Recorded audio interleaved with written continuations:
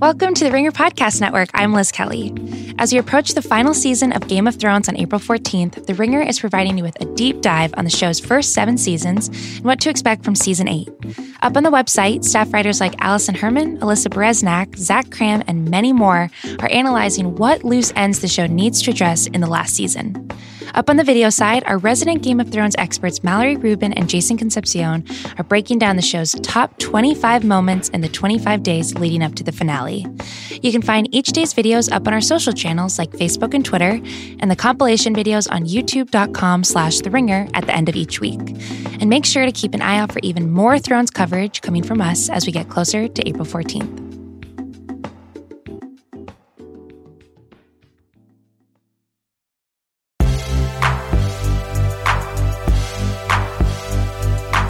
I'm Sean Fennessy, editor-in-chief of The Ringer, and this is The Big Picture, a conversation show about what many have called the best movie year ever. I am joined by Amanda Dobbins and Chris Ryan. Hello, guys. Hi, Sean. Hey, man. So we are talking about the year 1999, which we and many other people, including some friends of ours who've written books, are calling the best movie year ever. We're celebrating it on the site. Please stay tuned after our conversation. I'll be having a conversation with the documentarian David Modigliani, who made the movie Running with Beto. He and I sat down at South by Southwest earlier this month. But right now, we're going to talk about a more pressing matter, which is 20 years ago. Chris, Amanda, I was hoping we could start this conversation before breaking down our top 5 movies from this era of just describing for me where you were at in your life in 1999. What was young Amanda Dobbins doing in that year? So I believe young Amanda Dobbins was a freshman in high school. And was learning a lot about a lot of things, including pop culture. I feel like, and my list will reflect this a little bit, I was young, and high school is when you start learning that there are artistic worlds and cultural worlds outside of, what's on the 3 networks on television and what your parents have shown to you.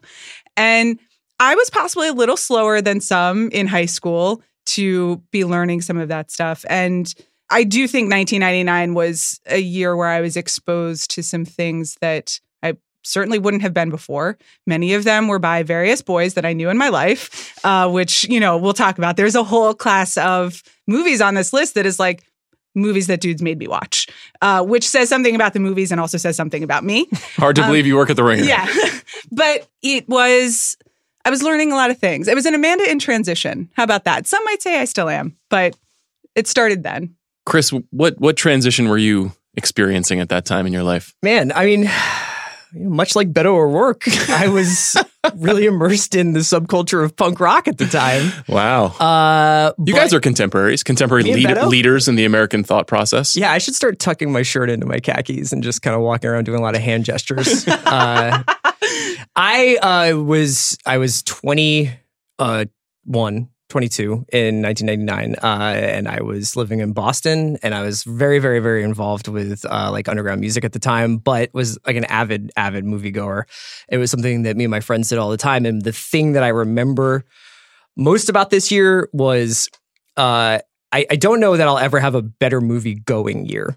In terms of the experiences that I had at the theater and the sort of elation and euphoria that I felt after the movies that I would see in the theater. And you could feel that, we've talked a lot, you guys talk all the time about the sort of the war on the theater going experience and the kind of degradation of that experience. But that was, putting aside whether the theaters themselves were nice in Boston in 1999, I really do remember a collective kind of wonder at a bunch of these movies. For like and weirdly, since then, since movies have gotten bigger and crazier and more CGI filled and more, IP galaxies, these movies feel comparatively small, to say an Avengers movie.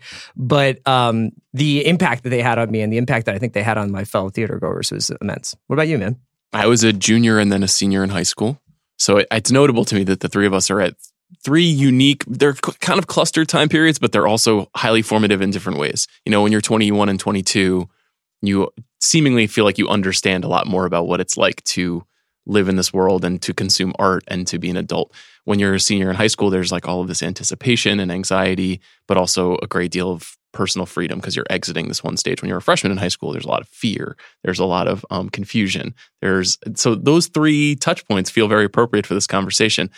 I was struck going down the calendar list of movies over the weekend at how many movies I saw in theaters that were bad and on like dates. Mm-hmm. Because you're always trying to find sort of like a compromise for a date movie, especially as a person that like, this is before I started dating my now wife. And it was always like At First Sight, the movie where Val Kilmer is blind and Elizabeth Shue has to walk him through this earth. Yeah.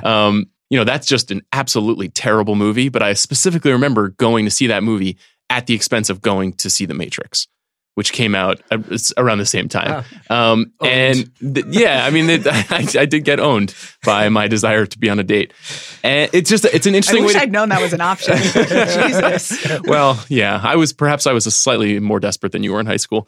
I wanted to talk a little bit though about kind of like the themes of the year too, before we do the top fives. There's a lot of different interesting historical touch points here. And our friend Brian Raftery wrote this really great book called Best Movie Year Ever that's coming out next month that is all about this year. And I would highly encourage people to check it out. And he organizes the book in an interesting way. He kind of clusters some movies and he lets others stand on their own. And one of the chapters very early on in the book is about Sundance that year. It's notable because I'm sure we're going to talk about the Blair Witch Project in some form or fashion. That movie did not premiere at Sundance, though it's considered this great indie, provocative, seminal moment. It premiered at Slamdance. And the big movie that premiered at Sundance that year was a movie called Happy Texas. Have you guys seen that movie? I heard of it. It's a Steve Zahn comedy that sold for $10 million. This is 20 years ago. Movies that sold for $10 million this year, people were like, well, that's too much money. So 20 years ago, that much money for a movie like that is crazy. That movie, of course, flopped. But at that time, Sundance is sort of making this changeover from this radical new place to find filmmakers to, there's this incredible bloat going on in the industry. I assume as a freshman in high school, you were not closely tracking this stuff, Amanda. No, especially for something like Blair Witch. I'm trying to remember. I think I saw it after the fact. And I remember being very aware of the is it real phenomena surrounding it. And then I think by the time it made it to me, someone was like, this isn't real, so don't be scared. Like it had gone through the cultural process before it filters down to like sad 15-year-olds who can't drive to the theater. That's the other thing. I couldn't drive for any of these movies, so I saw a lot of them after the fact and or with a parent, which really just changes everything, I got to tell you. Chris, what about you? Were you closely tracking in the likes of Premiere Magazine and Entertainment Weekly what was popping at Sundance? No, I don't think I think I would read like Movie Line and Premiere when I could. And my dad was a movie critic, so I would kind of get a sense of what he was seeing and what he was reviewing just from talking to him and reading his stuff. Would he say you got to check this out to you about something? Yeah, but like about a Merchant Ivory movie. We fought a lot about that. So that was mostly, he was much more into adult costume dramas and stuff that had a certain degree of class. And I was more into Fight Club. I think we'll get into that a little bit. There we go. The other thing that I wanted to note is this was a very interesting Oscars year. American Beauty won 4 out of the 5 major awards, and that just hasn't aged well in the parlance of Bill Simmons because that movie's not very good. And it's also incredibly fraught given everything that's happened to some of the people who were involved in the making of it. But it does make me think a little bit about how a lot of the movies at the time that we were told were important have kind of faded from view. Mm-hmm. And a lot of the movies that we were like, oh, that's like a nice trifle, live on in a hugely significant way. Like Office Space has this major standing in the minds of people who were born between the years like 1975 and 1990. But a movie like The Green Mile or Girl Interrupted or The Hurricane, and specifically American Beauty, like I just feel like those movies are kind of forgotten. Yeah, or they're hated. It was an interesting time in film media because it was pre the sort of democratization of the internet really hit that industry. So you kind of had like 3 or 4 tastemakers. And if they decided that something like Rob Reiner's North was an important movie, you just had to kind of go along with it until you actually saw it and you were like, that is not an important movie. That's the Elijah Wood movie, right? Yeah. Yeah, I had a birthday party at that movie. But that had like a 5-page Premiere Magazine spread. I know. That's why we went to the birthday party. It was quite a notorious bomb, too. But like that, I feel like some of that stuff was a product of, well, we've just decided Green Mile and it's going to be the follow to Shawshank and it's going to be a super important moment for a lot of people's lives. And it was just like, this is just like a bad hang. Yeah, I think it's like a really boring movie. But at the time, and it was a big hit and it was Oscar nominated for things. But upon reflection, it just doesn't, I don't know, it just didn't matter. The one other thing that I think is really key to talking about some of this stuff, and I don't think this movie is going to show up on any of our lists, but I think that the return of Star Wars is really important because, as you say, Chris, like we weren't totally in this moment of like franchise overload, but it kind of kickstarts that as the way to think about what modern movies are going to become in the next century. And so that year you have Star Wars, The Phantom Menace, Toy Story 2, The Matrix, American Pie, which in its way really became a franchise, Austin Powers 2, which was a bigger hit than Austin Powers 1. The Spy Who Shagged Me. That's right. That'll be, look forward to see where that is on your list, Chris. The Mummy, a James Bond movie, and Pokemon, the first movie, which of course later this year we will get Pokemon Detective Pikachu. Yes. I don't know what a Pokemon Amanda is super excited about, as you guys can tell. Yeah, it's funny. So it's interesting because I do think that this is a little bit of an indicator of where we're going. That being said, most of those movies are pretty bad or not that meaningful. It's because that these companies haven't figured out yet how to make this a part of our life. How to trick us into continuity as an idea of movie going. I think that Phantom Menace to me, even though it was obviously wound up being a real hero ball moment for George Lucas, to the extent that some might argue that it really only interested George Lucas, was a real example of fan culture, the rise of fan culture of like people just being like, I just demand it, make more Star Wars movies.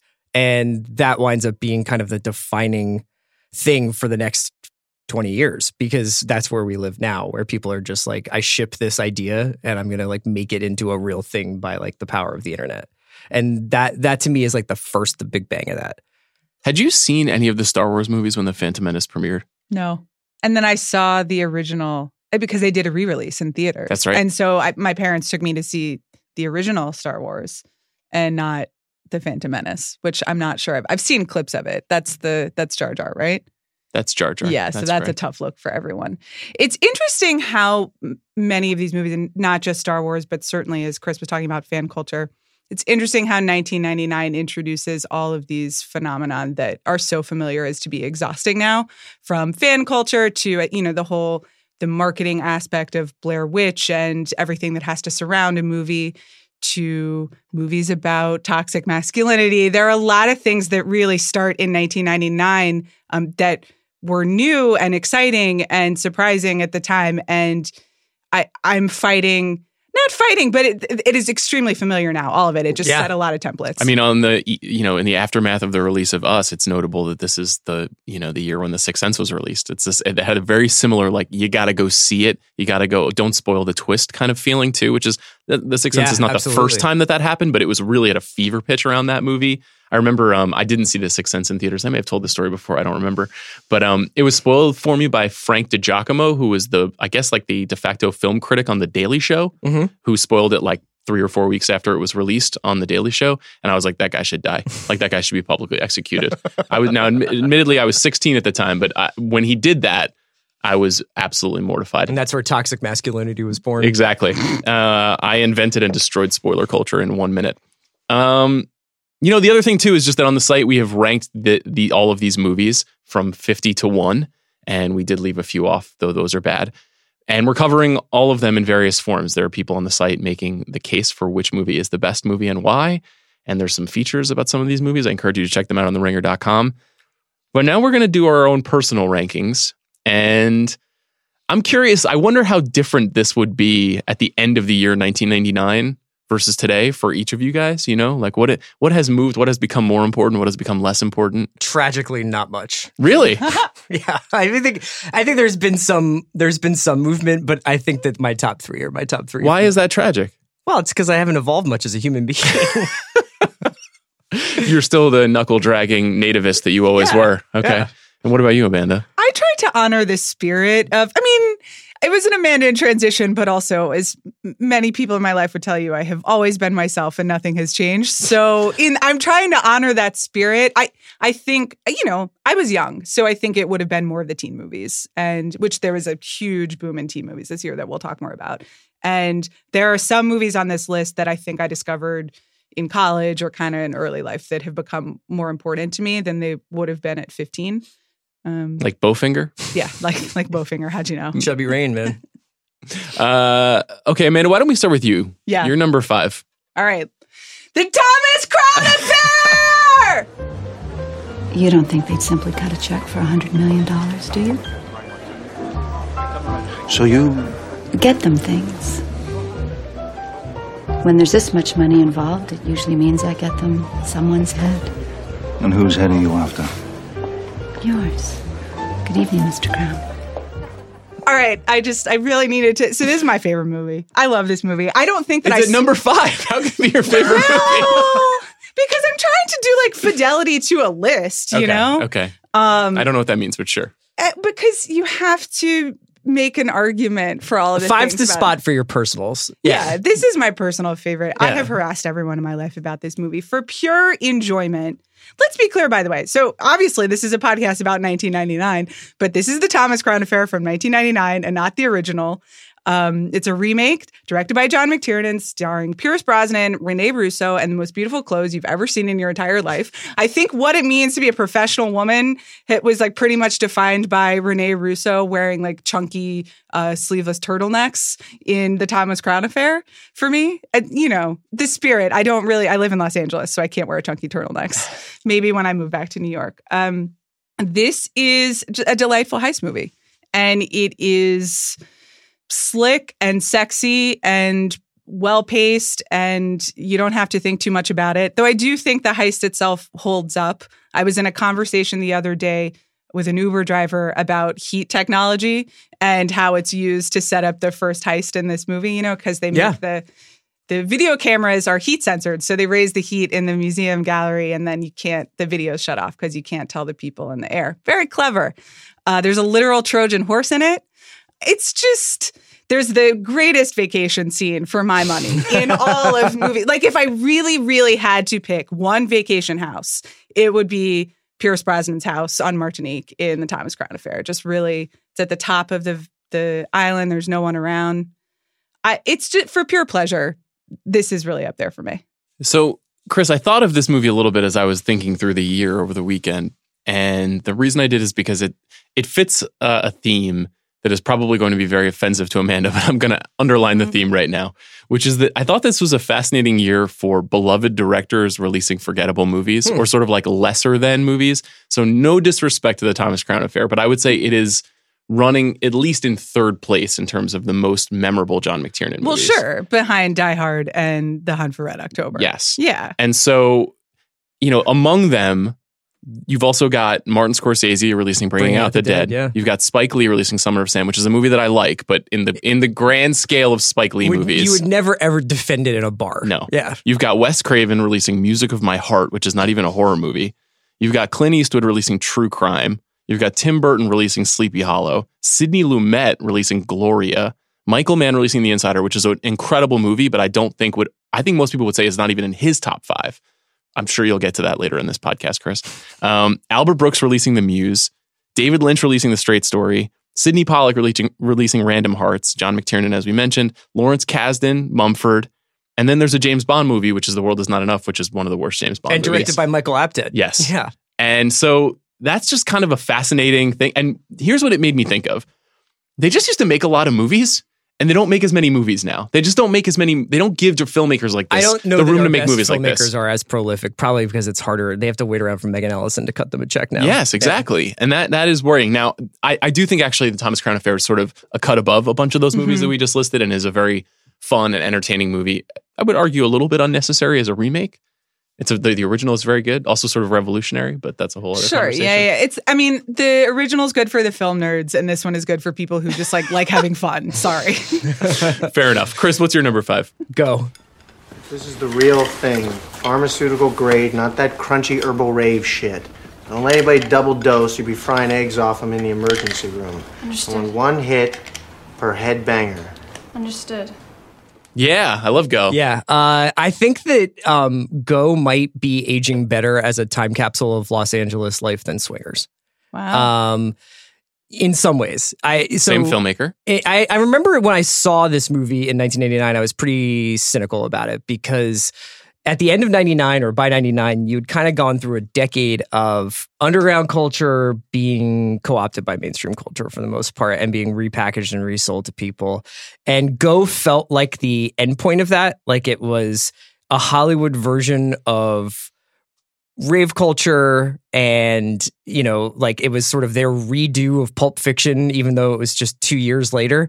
But when you actually watch it, especially the Sarah Polley, Timothy Olyphant, Katie Holmes section is like an amazing movie. Now there's a whole chunk of other movie there. The Scott Wolf, Jay Moore undercover like soap actors or actors bit, and then Breckin Meyer and Taye Diggs on a trip to Vegas.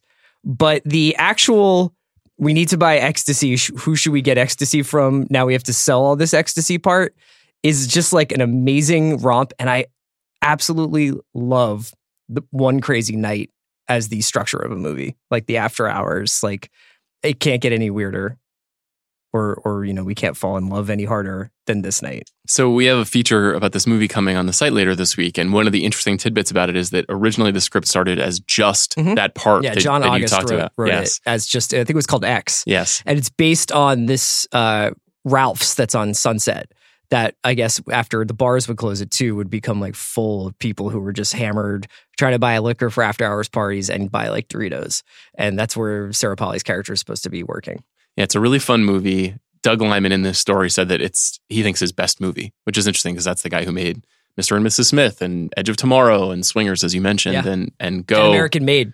Yes, and American Made, which is a movie I like. Go is very. Do you like Go? No, you're giving us the look like you don't like Go. No, I just have such a specific memory of watching this movie, which might become a theme in this podcast. But it was literally at a slumber party. And it was the girl who brought it was just like the real tryhard of the group. And I just remember her being like, we have to watch this movie. It's my favorite movie. We have to watch it. It's so cool. And I was just like, I want to die. I like, this is so, and that's good character work by you. You got to bring that girl back.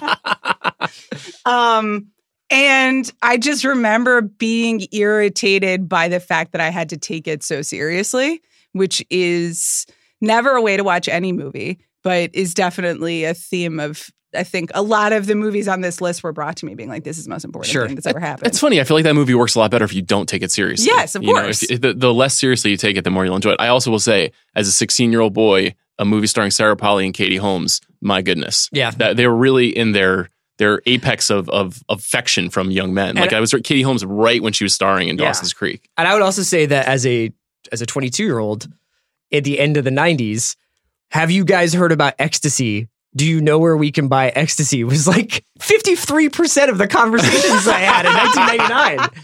Is this ecstasy? Do you think it's cut with anything? I heard this guy fried his brain on it. It was such a huge thing for young people at that time of like, did you hear about this drug that makes you want to like hold hands for 3 hours?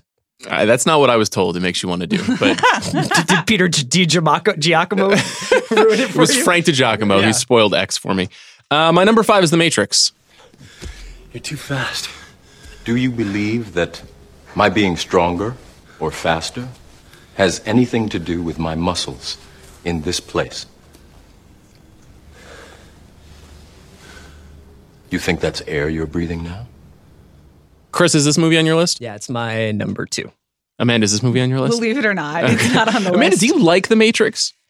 Yeah, sure. I don't know. Amanda, have you seen The Matrix? I have seen The Matrix. Okay. This is like a classic high school boyfriend. My first boyfriend made me watch this movie. And I remember being like, I have no idea what's going on. And oh, wow, that must be what the internet looks like. And they're flying through the air. I think kind of the visual aspects of it and the mystery or the conspiracy mystery of it all. I was like 16, sure. I haven't revisited it, I would say, though, you guys did rewatchables about The Matrix in Austin. And as you were sitting there talking about it, I remember that I didn't really remember the plot of The Matrix at all, but there were just a lot of visual cues that have become embedded in our culture and just like shots that I could remember. So in that sense, I respect it. I don't spend a lot of time being like, am I in The Matrix? No, I don't either. That's actually not what I like about it. I mean, Chris and I, as you said, just did this podcast recently. I don't feel the need to necessarily explicate the plot of The Matrix or even really defend it or explain why it's so significant. I rewatched it twice earlier this month, and I was completely taken by the way that it's structured and the way that it's shot and the story that it's trying to tell, even with the understanding that it has been, I would say, manipulated. Its meaning has been distorted. Of course, yeah, I think a lot of these movies have. Yeah, that's a good point. Yeah. And I'm unaffected by that, and my appreciation for it is unaffected by that. I just think it was a genuinely innovative and audacious approach to a kind of action science fiction that has ideas, and those ideas are really strong. But even if you are annoyed or bored by the concept of digging into those ideas, it's just a purely entertaining movie. It's a great action movie. It's a very good kung fu movie. It's a fascinating evocation of technology. Like all of those things are just really effective. And it also was, I mentioned this when we did the rewatchables, it was my first DVD. It was the first DVD I ever owned. And so because of that, I watched it a lot. I've probably seen it 100 times. It was one of those things where you just wake up to the sound of the menu screen every, the following morning after putting it on, going to bed. You know what I mean? You have those certain songs that are kind of embedded in your brain.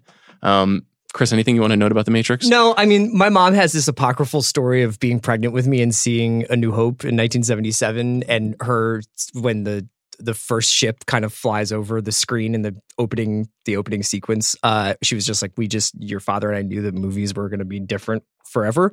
And I remember being obsessed with Star Wars, but I don't ever remember like the first time I saw it.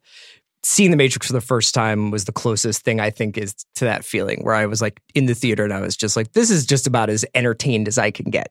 Yeah, I think that's a good way to put it. Amanda, what's your number 4? I'm going with Election. Good. You might think it upset me that Paul Metzler had decided to run against me, but nothing could be further from the truth.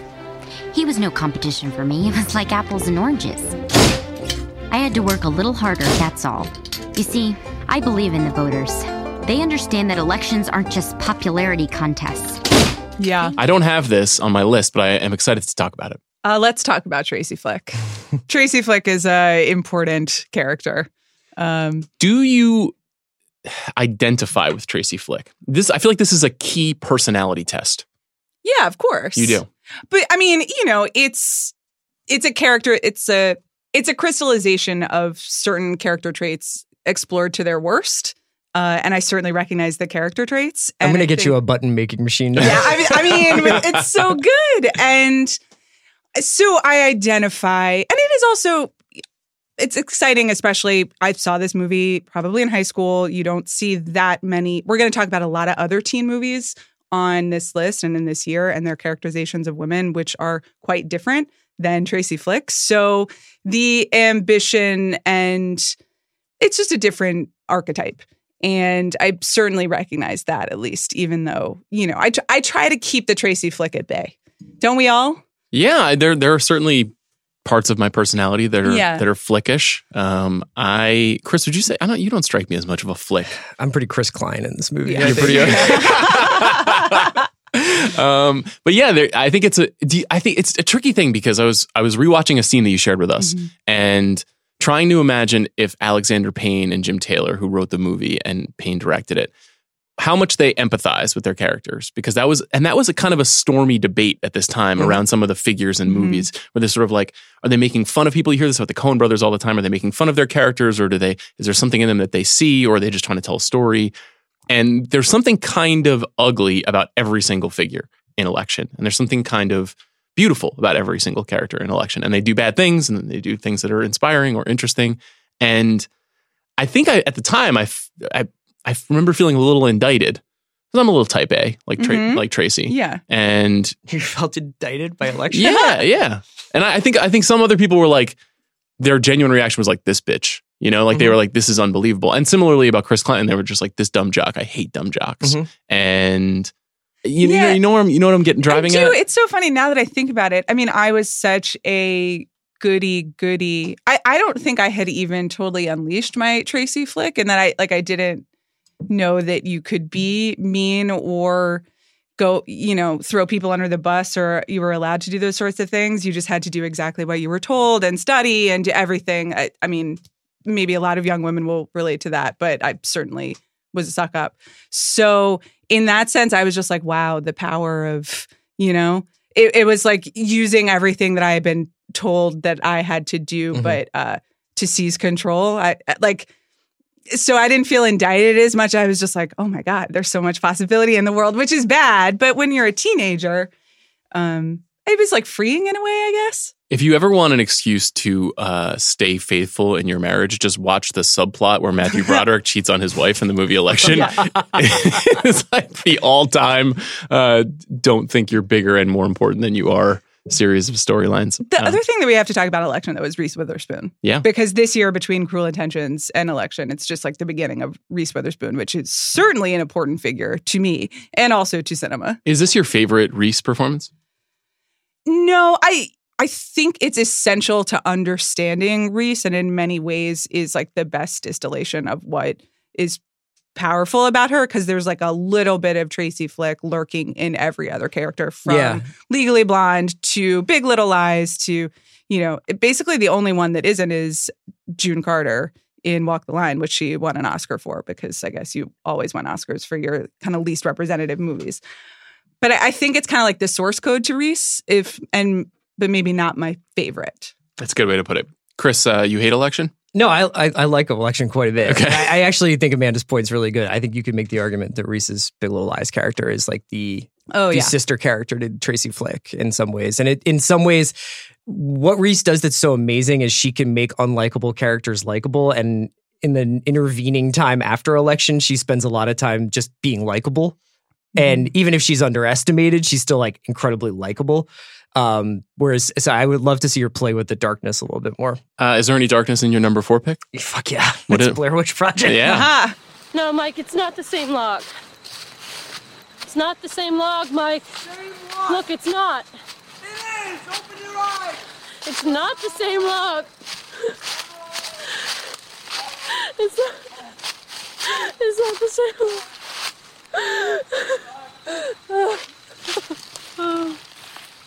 I don't think that rewatchability is the only metric for how good a movie is. And sometimes I think we get a little carried away. Obviously, here at The Ringer? Yeah. Well, it's like, how much do you watch a movie, how well it's aged, how much it has to say about the contemporary times you're living in. But Blair Witch Project, singular theater going experience of my life.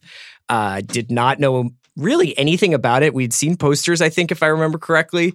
And I'm going to say conservatively that like 65 to 70% of the people who walked out of, I think it was Kendall Square Theater that night, which was the opening weekend of Blair Witch Project, were like, that was a documentary.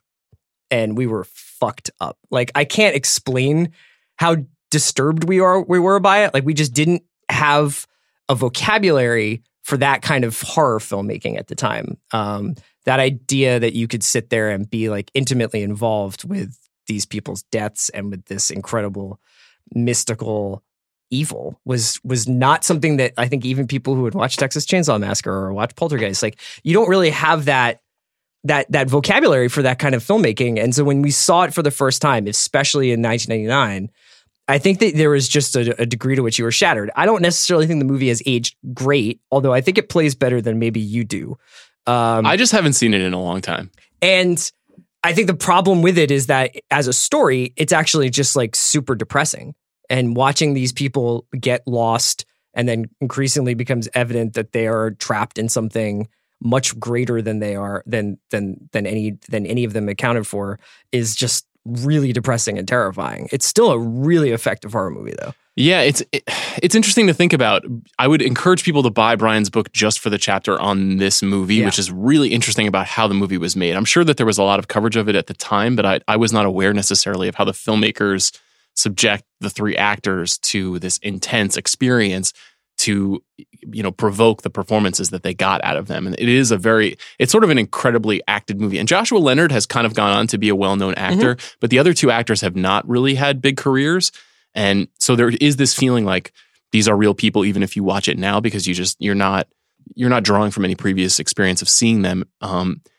The thing that is interesting, though, I think is something that Amanda alluded to, which is the way that the movie was marketed, and the fact that you were saying most of the people in the room walked out thinking, is that real? Is that a documentary?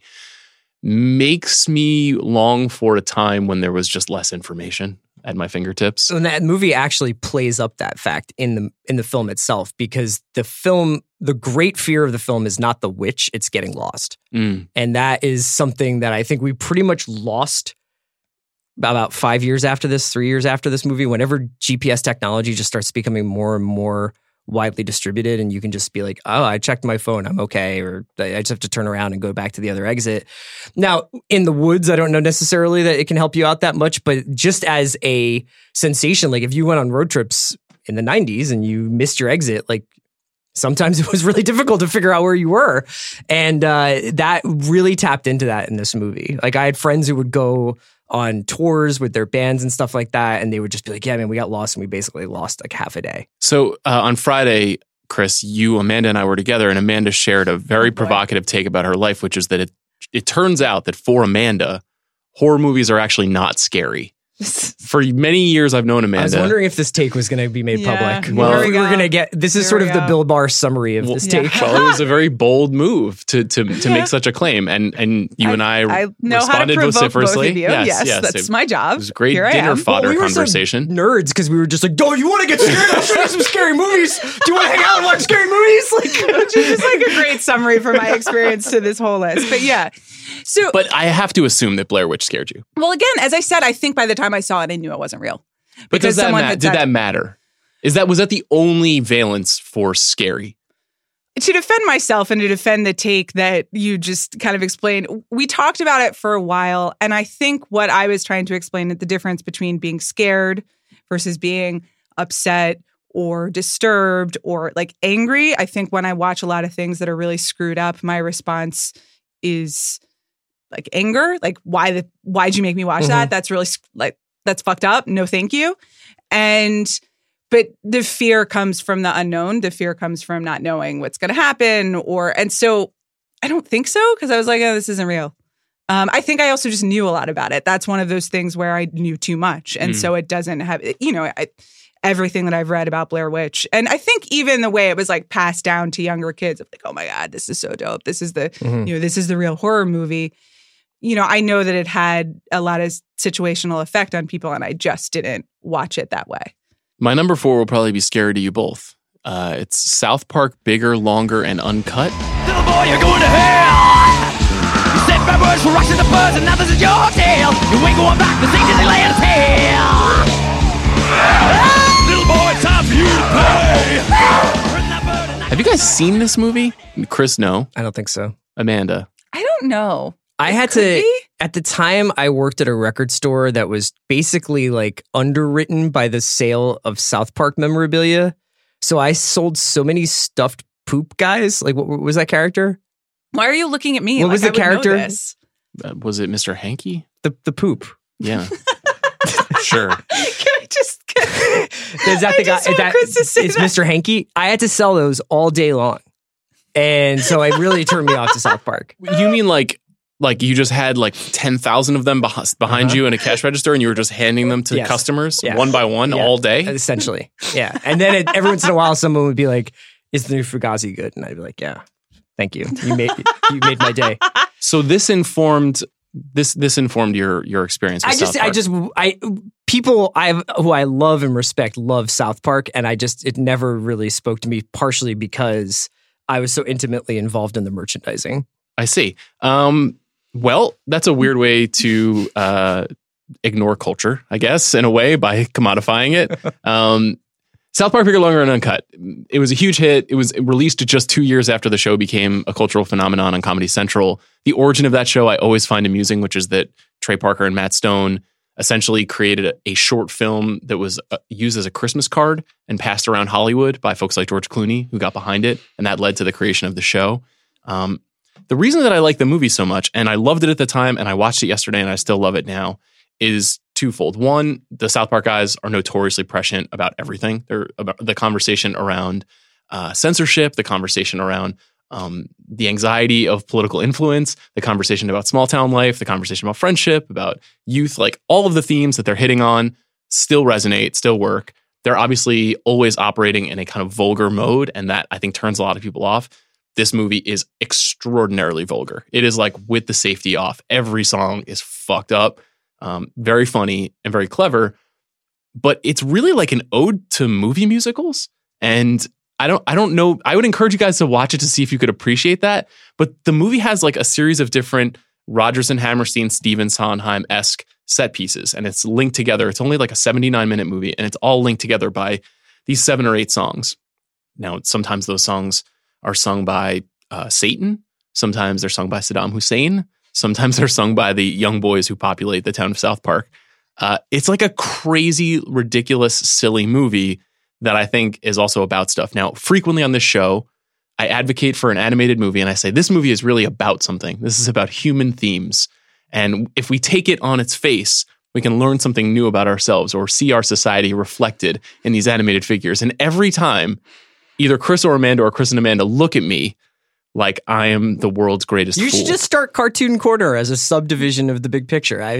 We don't want to deny you of But as I just passionately shared that exegesis on the importance of South Park, you guys, that was the most withering contempt I've ever seen. Can I engage with this for a second? Because I think this might explain some of the cartoon origin story. So I believe when South Park debuted, I was too young or my parents were too strict and I wasn't allowed to watch it because I think it was crude and deemed vulgar. And that was just not the type of entertainment that my parents were wanting to subject me to. And so I think, eventually I've seen clips. Maybe I've even seen this movie, but it was certainly through like some dude that I went to school with being like, yo, you should really check this out. And I'm sure there are parts of South Park that are very funny to me, but when you're like, wow, it's like really just a movie musical, I was fine with the original movie musicals, and I don't need like some teenage boyification of them to enjoy them. And that's kind of why I'm just like, I'm good. I like the original source. Thanks. That's what people who don't want culture to go forward say about everything. True. That's a very dangerous attitude. That is deeply regressive. Imagine if Bob Fosse was told, we're all set here. We've got Oklahoma, Bob. We don't need cabaret. No need to make that. Right, Chris? We got to go forward, guys. There's a whole plot in this movie about how Canadians are a pox on society and there's an immigration this is scare. the movie that's breaking you. Yeah. Okay. Yeah. Let's just go to number 3. If you haven't seen South Park, Bigger, Longer, and Uncut, please go there. Number 3, Amanda.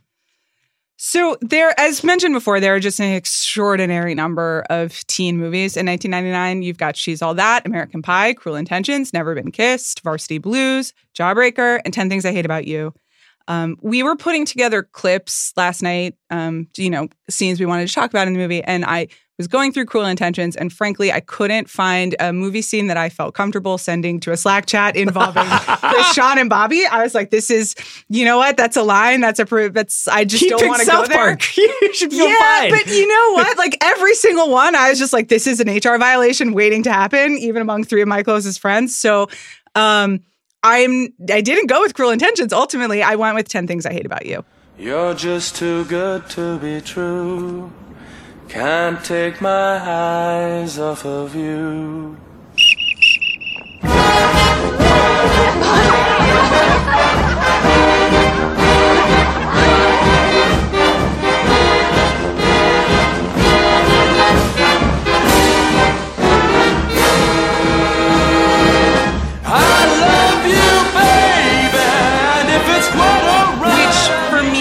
I think I still would have gone with this as kind of like the exemplary teen comedy anyway. It's part of a trend of like remaking all the Shakespeare movies, which was a weird thing that we were doing in the late 90s, but I certainly saw all of them, even like, the Othello one, quite bad. Quite bad. Julia Stiles is a real late 90s for me. And then the Heath Ledger performance has just... when he's singing Can't Take My Eyes Off of You across, and dancing around the stadium, that had a profound effect on me as a teenager and what high school should be like and what actually cool people should do. My favorite movie star moment is the time right before they break big that they do the role that could have gone to 50 other people and they make it something special. Yeah. And I think that that's kind of what I love about his performance in 10 Things I Hate About You. It's always awesome when you go back and you check out, like, even if it's like Tom Cruise in Taps or something like that. And you're like, holy shit, who is this Who's that guy? Yeah. And that's how even as just like a casual person, like, there was obviously tons of tragic things about Heath Ledger's death, but he never really made anything like this again, did he? Like, it was mostly relatively dark or period piece or, like it wasn't ever just like, I'm just going to be like a super charming movie star. It's also just kind of right there with The Dark Knight and Brokeback as his best movie and his best performance. Yeah. You know, and it's really his first big movie. He just didn't make a lot of movies. I mean, he only made about 10 or 12 movies Very sad. in his short life. And a lot of them are good, and a lot of them are kind of like these overwrought attempts to make important movies, you know, like The Four Feathers and Ned Kelly and The Brothers Grimm, and movies that like sound good in the description, and then you see them and they're not that great. 10 Things I Hate About You, I think you could easily discount as like a frivolous teen movie, but as you say, it is based on Shakespeare, and it's just full of really all great performances. Yeah. I like all of even Andrew Keegan, who can't act his way out of a paper bag. Wonderful. So funny in this one. Yeah, It he's is great. also, just looking at the rest of the teen movies, they have not aged well. Like, Never Been Kissed, deeply problematic. I'll be coming back to Never Been Kissed, Yeah. actually. Is that your number one? No. Yeah. Cruel Intentions was supposed to be provocative and like certainly succeeded. And I think there is so self-aware that it's okay for the most part. But I, again, didn't want to share that experience with any of you.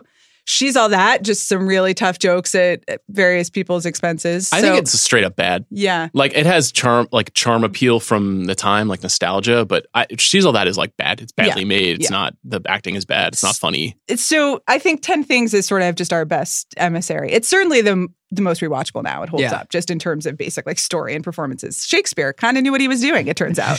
Yeah. Chris, number 3. The Insider. So Michael Mann movie starring Russell Crowe and Al Pacino. Al Pacino plays Lowell Bergman, a CBS 60 Minutes producer who works with Mike Wallace, who's played by Christopher Plummer. And he comes across a treasure trove of documents from inside of Philip Morris about everything we now know to be true about cigarettes. Obviously, they were already onto the case back then in the 90s that they were bad for you, but he needs somebody to translate these documents, and he meets Jeffrey Wigan, who's played by Russell Crowe, who works at a company called Brown & Williamson, and he's like sort of an executive vice president who works a lot on the science side of the tobacco industry. And he becomes a whistleblower on the tobacco industry, and especially about the tobacco industry and Brown & Williamson tweaking nicotine delivery systems and basically making people who smoke cigarettes into addicts. That is kind of entirely besides the point. This movie is not like a civil action. It's not really like a China Syndrome whistleblower movie. There's nothing really revelatory about cigarettes, which is what makes this movie still so interesting. It's essentially about what makes people do the right or the wrong thing. And obviously, especially in the last couple of years, we've seen a lot of debate about what the right and wrong thing is in the public sector, and whether or not we should be operating under sort of a moral imperative to do the right thing, and how often doing the right thing is an act of self-harm and doing the wrong thing is an act of self-preservation. And it is told with the typical Michael Mann level of detail, so that you just feel like you are in the CBS building, or you are standing in the Bahamas with Al Pacino, or you are stuck in this sort of cookie cutter Louisville suburb with Russell Crowe. And I don't really know if there's ever been a movie that I've seen that really is so breathtakingly about the interior lives of its characters when it comes to something that should be so mainstream like this. It's essentially shot from like Russell Crowe's lapel. Most of the shots are like not just over the shoulder, but like on his neck. And you just wind up boring down deep into what it must have been like for these people to be in such an intense situation. At one point, like Mike Wallace makes fun of Russell Crowe and his wife. He's sort of just like, basically like, these are hicks. And Al Pacino's character is like, these are ordinary people under extraordinary pressure. And it's just that really is like what the best dramas are. And I find this movie compulsively watchable and breathtaking to look at. It's notable to me that this is the only non-action movie Michael Mann movie. Yeah, it is. You're right. Maybe Thief. Mm-hmm. But even that is about a physical action, robbing. Yeah. The Insider is the only movie he's ever made. In the Insider. There's really not that many conventional Hollywood moments in this movie. There's the courtroom scene, which features an incredible Bruce McGill performance. And that's pretty much it. I mean, like, there's a couple of really great CBS scenes where it's Al Pacino, Philip Baker Hall, Christopher Plummer, and Gina Gershon and Stephen Tobolowsky arguing with each other about whether or not they should air this segment on 60 Minutes. But for the most part, it's just like a bunch of guys talking on phones. Sounds like great cinema. I love The Insider. My number 3 is Three Kings. The way this works is you do the thing you're scared shitless of, and you get the courage after you do it, not before you do it. That's a dumbass way to work. Should be the other way around. I know. That's the way it works. I think that Three Kings is the best movie of the year, of this particular year, though it is not my favorite. And I'm writing about that for the site later this week. But I think it is the movie that is both the most modern and has the most to say about its preceding decade at the same time. So Three Kings is essentially a heist movie inside of a war movie about 4 soldiers who attempt to rob Saddam Hussein's army of Kuwaiti gold that Saddam Hussein has taken. And it is an extremely irreverent movie starring George Clooney, I think, at the very height of his charismatic powers. Ice Cube before he is a full-blown movie star that can open his own movies together. Mark Wahlberg at a very precise post-Boogie Nights period of Mark Wahlberg's career. And Spike Jonze as the 4th guy. Spike Jonze, who had never acted in a movie before. And it's made by David O. Russell. It's David O. Russell's 3rd movie. It is one of the more notorious movie shoots in history. David O. Russell and George Clooney literally got into a fist fight during the making of this movie. If you want to learn about it, I encourage you to dig into the archives. That they have both discussed this incident and the various incidents at many times. David O. Russell, of course, is notoriously hysterical on his sets. And I don't mean that in the comedy way. And sometimes that kind of hysteria, I think, creates a vibrancy and an excitement that is very difficult to capture in a movie. And there's a lot of unorthodox choices with the making of the movie. It's all very much handheld and Steadicam shots. Like, that's the whole movie. It's like Martin Scorsese meets a verite documentary inside of a heist movie. And if you look at it from that perspective, it says a lot about what the idea of masculinity in the 90s is all about. We're going to get into that a little bit more with another movie we're going to talk about. Boy, are we. But there's clearly like a bunch of guys who were asked to go to war, got to war, and then realized there was no war to fight. They very quickly dispatched the Iraqi army, and there is something pent up inside of them about getting what they came for. And the way that they reckon with that, and they reckon with their anxiety about that, is just a fascinating evocation of like pretty much everything that men do in the 90s, from Bill Clinton to the grunge movement to everything that period of time is all about. And it's very smartly told. And it's weird that it had to be told by a bunch of guys who were fighting each other while making the movie. Yeah. That says a lot about what this movie really is. I've kind of talked myself into the meaning of the movie, but it is ultimately what it feels like. Amanda, have you seen Three Kings? I have. Did you ever consider it as a thesis on dying masculinity at the end of the century? I'm not sure I did at the moment, but it's funny as you were talking about it, I was thinking a lot about It's Triple Frontier, but good. And it literally is. It is like, it really is. And we'll save the masculinity talk, but that there are many films on this list that are about that idea at the late 90s and how it's all falling apart a bit. And again, I don't know that I was I don't think I saw Three Kings until later in life, but even in my early 20s, I'm not sure I was like, oh, this is about the crisis of masculinity. Yeah. That only comes with age. What a treat. But yeah, it's certainly part of the same theme. I definitely just saw it as a heist movie at the time. I couldn't really understand what it was. It was also, I mean, it's such an in-between movie because it kind of comes after Saving Private Ryan, and I think Band of Brothers, but I'm not positive. But like, that was a time period when I think that there was a lot of reverence for military service, even though it was military service for at the time 50 some years ago. And then 9/11 happens, which kind of completely changes our outlook on the Middle East in general. So it kind of gets lost to both film and actual history. So I'm glad to see reviving some interest in it. Yeah, it's I think it's a good companion with a movie like MASH.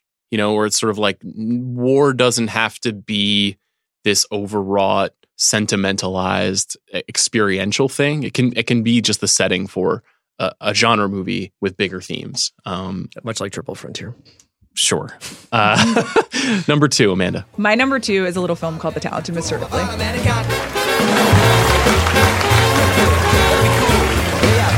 Un altro amico americano questa sera qui sul palco, Tom Ripley. Tom, vieni qua, come on, get on up here.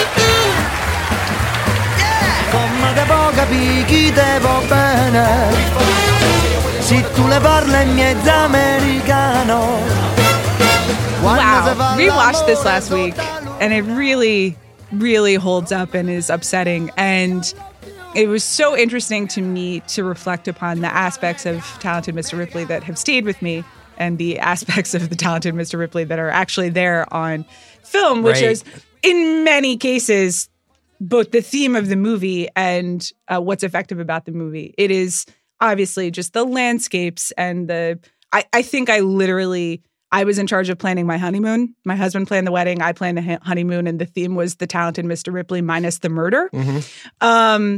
But just on the Mediterranean and Gwyneth Paltrow and the high-waisted swimsuits and like literally everything Jude Law wears and the apartments and it is just so lush and visually, it's very much on trend, but just like beautiful, amazing taste. The music being a part of it, it's a really like sensual, experiential film. And then it's a movie about coveting things and coveting other people and the terrors involved in that. So is like the second half is just really, really grim. It is about the dark side of longing in the many forms. So, and that doesn't stay with me at all. I'm just like, oh my God, like vacation, my summer, talent, which is a testament to the movie. The performances are amazing. Like Jude Law, holy cow. He was nominated for this movie made Jude Law, but it's still amazing to watch 20 years later. I think Damon's fantastic in it. Oh, yeah. And it's like an expression of Damon that you don't really get anymore. I think it's his best performance. Yeah, and it really solidifies He's him. edited this part of his acting ability out of his career. Yeah. But it's there and it's fantastic. The only time you see it is Linus in the Ocean's movies. Sure. That's sort of like aspirational, like I wish I could be as cool as these guys. Yeah. There's obviously less murderous intent there. No, I think Bourne changes all that for him. Like once he does Bourne, he's just like, now I'm an action star. Yeah. Great Gwyneth, great Kate Blanchett. When Kate Blanchett is the fourth most important person in your movie, you're kind of. Are we sure she's not the fifth after Phil Hoffman? I was about to say, even after Phil Hoffman. I mean, it's Tom has the peeping. It's stacked. So yeah. It's so funny how, like, especially with your favorites, like you start to basically assemble the version of it in your head that is the one that you like, and it's like. It's like everything, the postcards of Ripley, but not like the dark shit that you just would like, why would I watch this on a regular basis? I do that all the time with my favorites where I'm like, let's just forget about the Natalie Portman subplot of Heat, But I think you're supposed to in this movie. That's part of the appeal, which Anthony Minghella is extremely talented for that reason, but it is playing with the idea of yearning and aspiration and what that means. Is there any yearning and aspiration in your number two? My number two is The Matrix. So there isn't. I yearn for reality, I guess. My number two is Magnolia. There's definitely no yearning in Magnolia. There's like maybe yearning for yes, there is. a peace of mind. Yearning for connection. That's the entire movie. That's true. Or is it the acceptance that it is impossible to connect at all costs? Wow. Magnolia, also a wonderful, much like Go, a wonderful Los Angeles movie, a movie that makes a lot more sense to me now that I've lived in Los Angeles for a time, because Los Angeles, of course, is beautiful, and there's an extraordinary amount of opportunity here, and it is the loneliest place in the world. And Magnolia is about people who are alone and don't know how to connect to people. Often these people in this film have experienced extraordinary trauma in their lives, and they're finding ways to process it in various ways. It's a real emotional freak out. It's like a 3.5 hour emotional freak out. It's fascinating that Paul Thomas Anderson, who, as many of you know, is my favorite filmmaker, makes Boogie Nights, is told he's a genius, is the next Scorsese, and his reaction to that is to just dump all of his feelings into the longest movie ever made. And it's an amazingly messy, imperfect, beautiful, extraordinarily ambitious movie that's really just trying to say everything at the same time. And we've been having this conversation of late, especially about us, about like what a movie is trying to say to you. Mm-hmm. And it's easy for me to say, well, this movie's about, like you say, Chris, the yearning for connection, or life after trauma, or why is it raining frogs? But Magnolia, it doesn't bend to the will of your interpretation as easily as a lot of movies like it, which is one of the things that I like about it. Mm-hmm. It's similarly a movie whose legacy, I think, is in its difficulty. The fact that it kind of failed, that the making of it was so hard, that it's easy for us to say now, like, oh, David O. Russell, we know he yelled at Lily Tomlin on a movie set once, so like he's a crazy person. But it's very evident that PTA during the making of this movie was like pretty crazy and trying to figure out like what it would mean to be a great filmmaker. and he kind of misses, and the missing is what is so nice to me. The movies he goes on to make later are the evident masterpieces, that There Will Be Bloods but and the in Phantom some ways, Threads. like he goes on to start speaking in code. Like he starts using these sort of period pieces as stand-ins for personal experience. And even something that is obviously as deeply personal as Phantom Thread, he's using like these kind of like little paper dolls that he's moving around in a Poison Me diorama, Daddy. which I think is amazing, but is ultimately like Magnolia is truly the fucking the freebasing the therapist notebook. The sequence, I will listen to it right now, of Tom Cruise finally sitting down with his father, Earl Partridge, played by the late Jason Robards, is just one of the most emotionally unnerving scenes I've ever seen in my life. Yeah. Because it's the most famous person on earth who also has in real life a complicated relationship with his father, who died and he was not there when he died. I'm not gonna cry for you.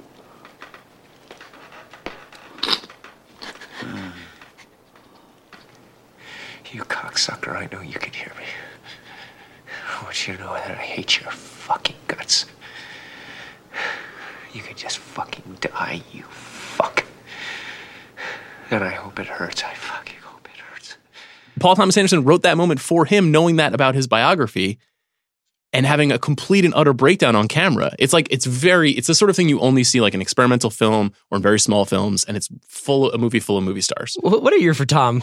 It is amazing. It's nice because it's like Tom Cruise does Eyes Wide Shut in Magnolia. Philip Baker Hall's in The Insider and Magnolia. Philip Seymour Hoffman is in Talented Mr. Ripley and Magnolia. There's a lot of I did good work this year, which is always one of my sort of favorite things to notice. No question. If you haven't seen Magnolia, please go see it. I don't think any of us are going to talk about Eyes Wide Shut, are we? No, I wasn't planning it. Not because I don't love it, but just it wasn't on my list. I love it too. I think it's also similarly like an imperfect movie in that list of the great Kubrick movies. It's pretty far down the list, but that's in the same way that I think Magnolia is about like the real Tom Cruise in some ways. Eyes Wide Shut is also definitely about the real Tom Cruise. What a surprise you just shut up shop after this year. Yeah, I mean, it says a lot because he really exposed himself and he gave away a lot of himself to audiences, and then nobody gave him an Oscar, which is so fucking stupid. And then he stopped. And much the same way that PTA reconvened and decided to use metaphor and literary adaptation to tell personal stories, Tom Cruise was like, now I jump out of planes for 20 years, which was just so interesting. It's kind of sad. He's good at jumping out of planes. He's great at it. I mean, he's literally the best at it. I mean, you can't lay yourself out that much. Some might argue that it was already, that's a very intimate, uncomfortable. I like a little more form and rigor around like my deep confessional. I just, which says as much about me as it does about the movie. But I don't think you can ask that of one person that often. Do you like Eyes Wide Shut? I don't know whether like is like I'm not sure that I have an emotional reaction to it. It's such a fascinating case study of Tom Cruise and Nicole Kidman in that moment, and I have a more cerebral than like emotional reaction to it, if that makes any sense. Let's hear a scene from that movie where I think in real time you can hear Tom Cruise and Nicole Kidman's marriage coming apart. Women don't. They basically just don't think like that. Millions of years of evolution. Right? Right? Men have to stick it in every place they can, but for women it is just about security and commitment and whatever the fuck else. A little oversimplified, Alice, but yes, something like that. If you men only knew. Amanda, do you want to give us your number one? Yeah, this is kind of a decent segue, actually, in terms of movie stars putting parts of themselves in their movies. I made an Amanda choice here. My number one movie is Notting Hill. And don't forget, I'm also just a girl standing in front of a boy, asking him to love her. This is a perfect movie. Yeah, it's a perfect movie, and I think some of that as a student and a disciple of the romantic comedy, this is really up there for me. It's written by Richard Curtis, who wrote 4 Weddings and a Funeral and wrote the screenplay for Bridget Jones' Diary and other movies that are extremely important to me. And obviously stars Hugh Grant and Julia Roberts. And the main character is a very Julia Roberts-esque movie star. And this comes at the end of the Julia Roberts decade. And in many ways is her engaging with her own celebrity and fame and many of the nasty rumors about her and what it means to be famous. And I mean, I love a meta-text on fame. It also has, up there in terms of the romantic declaration moments. I think I'm Just a Girl standing in front of a boy asking him to love her is maybe one of the most famous at this point. A great Hugh Grant performance that kind of cements him as he's my favorite romantic leading guy, I would say. And it has, it's set in a place like the Notting Hill of it all that you like. You want a romantic comedy that takes you somewhere else. It's just doing a lot beyond the basic romance of it, though a pretty great romance at the end. You love to be transported. I do. Yeah. You love to be like taken away to like a faraway land that is like, but is like reachable. Yes. Yeah. Exactly. Yeah, it's like that high school in Election. That faraway land. That's right. I think it also has just really stood the test in the romantic comedy genre. It has also that's a movie that is both, obviously remains because of its star performances, but it's the supporting character performances that I think I always love going back to. Like Rhys Ifans in this movie is actually still as funny as the first time I saw it, and his like t-shirts and them going through the refrigerator and being like, is this yogurt? And he's like, that's not yogurt. It still cracks me up every time. It's a great plane movie if you're ever just like looking to kill 2 hours. I wanted more for Rhys Ifans. What happened? I mean, I think he works a lot. Does he? Yeah. Wonderful in Human Nature. I think sometimes we have a little bit of a habit on movie podcasts at The Ringer when like we're just like not sure what a guy did. We'll just be like, did he kill like a Mossad agent or something? He's fine. He's like actually works like in 2 things a year. He's in 5-year engagement. I just wanted him in more big projects. The whole supporting cast in this movie are British character actors who have been. I mean, you just see them all the time. And to Chris's point, every time I see them, I'm like, oh, it's so and so from Notting Hill. Like this will always be their number one role. It's like half the Bodyguard is in Notting Hill. Yeah. I just wanted more for Julia Roberts. Okay. Why couldn't she have had more? Chris, what's your number one? It's Fight Club. We're the middle children of history, man. No purpose or place. We have no Great War, no Great Depression. Our Great War is a spiritual war. Our Great Depression is our lives. That's my number one, too. Here we go. What a shocker. Yeah. This movie has a lot to answer for, and that's why I think it's the best movie of the year. I think that it says more about 2019 than it does about 1999, and that might be somewhat this movie's fault. That's a heavy burden. That is a heavy burden.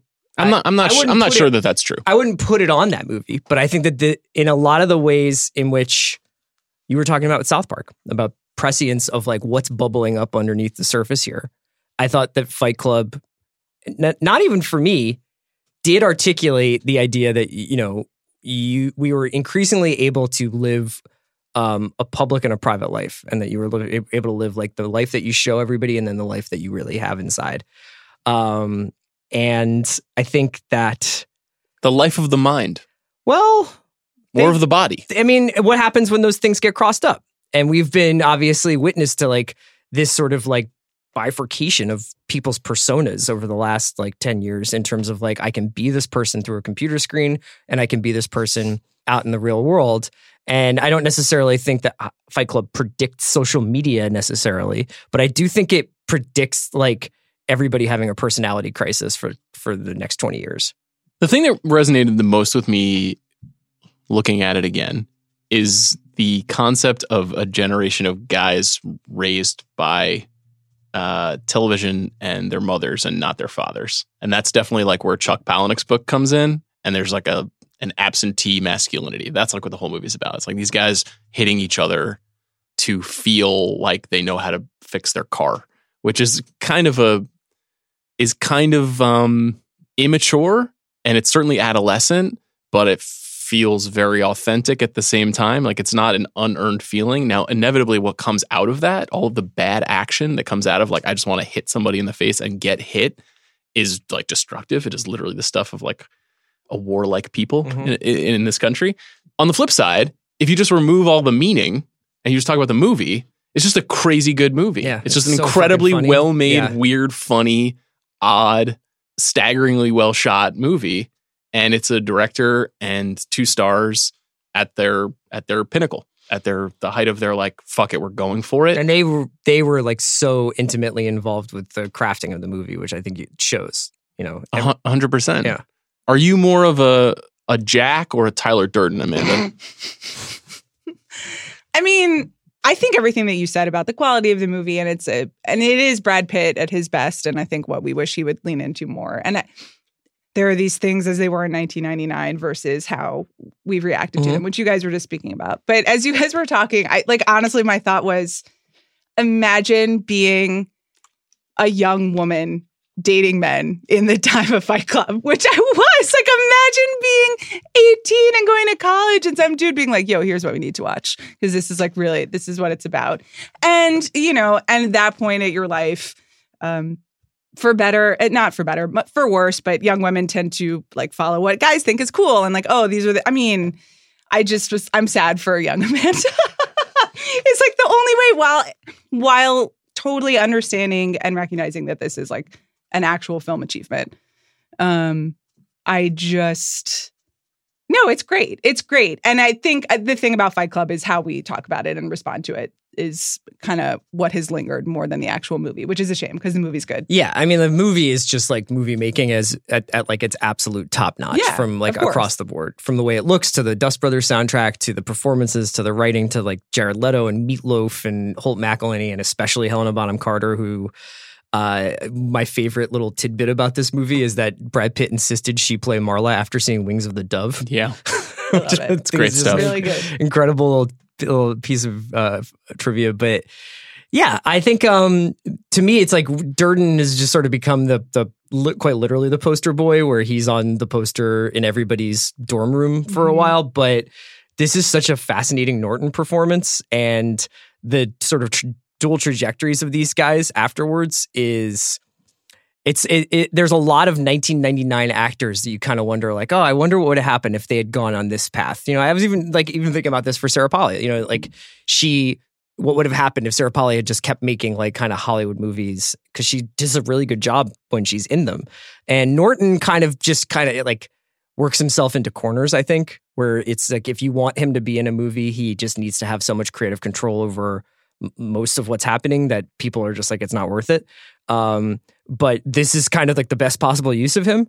And you're just like, it's like the best actor of his generation. I don't know if he ever really lived up to his potential with the work that he did. It's hard to say. He has an adaptation of Motherless Brooklyn coming out later this year, which is really one of the more exciting major movie studio projects down the road. But yeah, there's been this feeling of, I wrote about this at Grantland like 7 years ago, that just his career and where he went. It's funny though, I think of this movie specifically as sort of like the Che Guevara poster of its time. Everything that I think it's trying to say is not really the lesson that the like dumb frat bro took from it.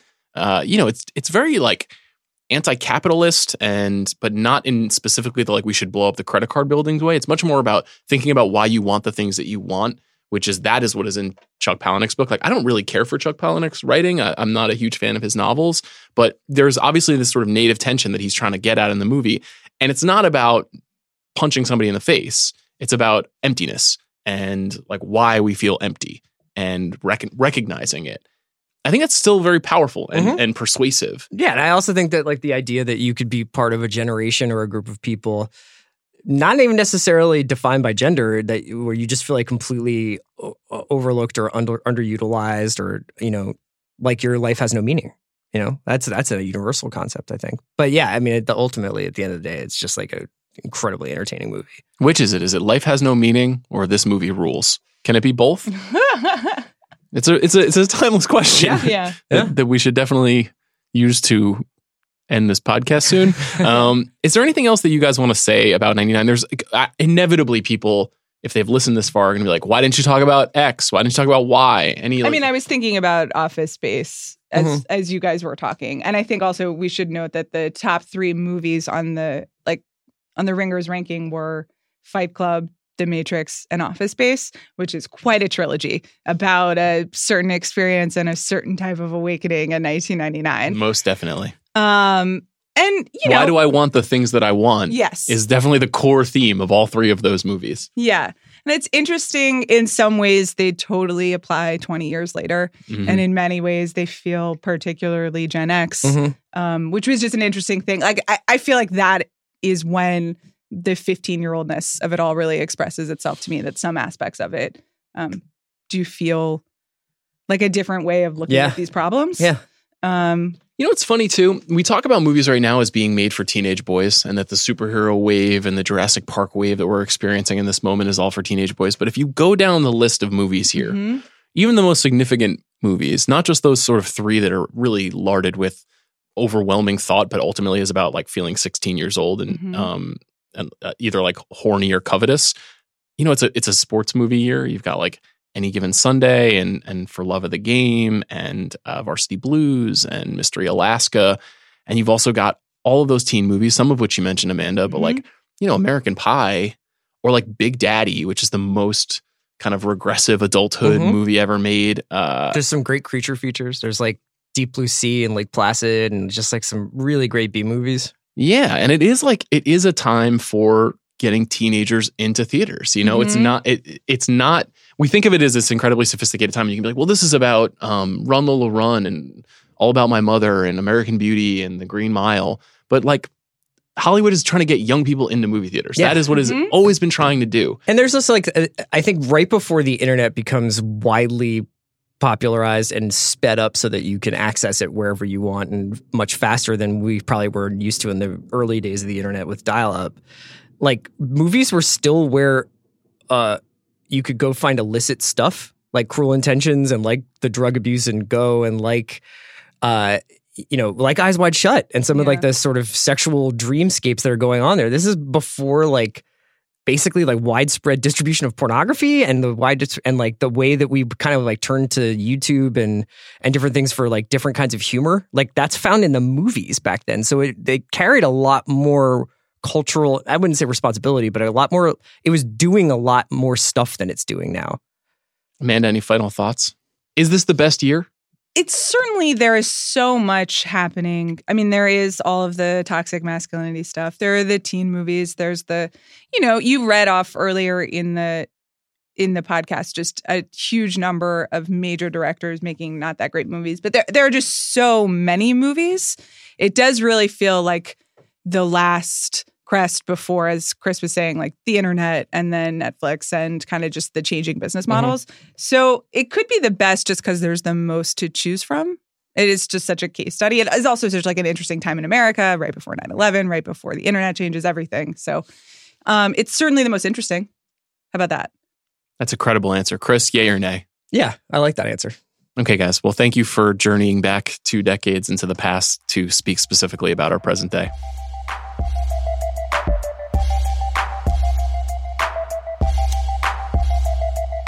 Thank you again to Chris Ryan and Amanda Dobbins for chatting about the movies of 1999.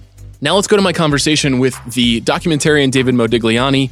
David has a new film coming in May on HBO called Running with Beto, in which he follows the presidential candidate, now announced presidential candidate, Beto O'Rourke, as he sought a seat in the Senate in Texas last year. Of course, Beto did not win that seat, but the story is fascinating, and the film is a really interesting over-the-shoulder look at what it's like to run a campaign in America in this century. So let's go right to that conversation with David. This is David Modigliani. Please give him a hand. Thank you. Has anyone here seen Running with Beto this week? Yeah? Okay. This is also a really wonderful movie that I'm excited to talk to you about. David, thanks for being here. Thank you. Pleasure. David, this is an obvious question, but why did you make a movie about running with Beto O'Rourke? Well, like many great things in life, it starts with baseball. I met Beto at first base during a Sandlot baseball game. I'm a founding member of the Texas Playboys Baseball Club, which is an independent team here in Austin. Wow, you're still actively playing baseball? Yeah. Holy shit. And we'll have friends in other cities that will form teams and come play us. And so we had some friends from El Paso, Texas that formed Los Diablitos de El Paso, and they came to Austin in April of 2017, and they had a lanky center fielder with a funny name who happened to be a U.S. congressman and had announced he was running for Senate like 6 weeks prior. And so he got a nice little opposite field single, and I was playing first base, so we had a little chat. And then during the 7th inning stretch, he like got up on this hay bale and brushed his sweaty locks aside, in his dirty uniform and started talking. And it was like, holy shit, this guy is really compelling. And I had been kind of since the 2016 election feeling how much we dehumanize each other through politics and how much that sort of causes people to tune out and not to participate, and was eager to try to tell a story that might rehumanize politics in some way or be an invitation to the democratic process. And here was this guy that was going to sort of test the theory of the case of like, what if you ran this campaign that was just this human to human approach of going to every county in Texas, not taking PAC money, having no consultants or pollsters, not apologizing for his policy positions. And that sounded like a really interesting kind of odyssey that would be really great to follow. And he was also running against kind of this, epic foil that you couldn't draw up in a fictional script of sort of, if Beto is everything that politics, could be or might be, if Cruz sort of representing everything that people from, I think, both sides of the aisle, really dislike about politics. So had a chance after that to pitch him over breakfast and got to spend a few days on the campaign trail with him, just with no crew and no camera. And that, I think, allowed us to get to know each other a little better and then get to the point of getting access. And so started rolling in November of 17. So we filmed the last 12 months of the campaign. Let's go back to that period in your career. So you had made 2 features, I guess, by the time you met Beto at first base. What were you going to do? What was your plan? Were you just looking for a project? Yeah.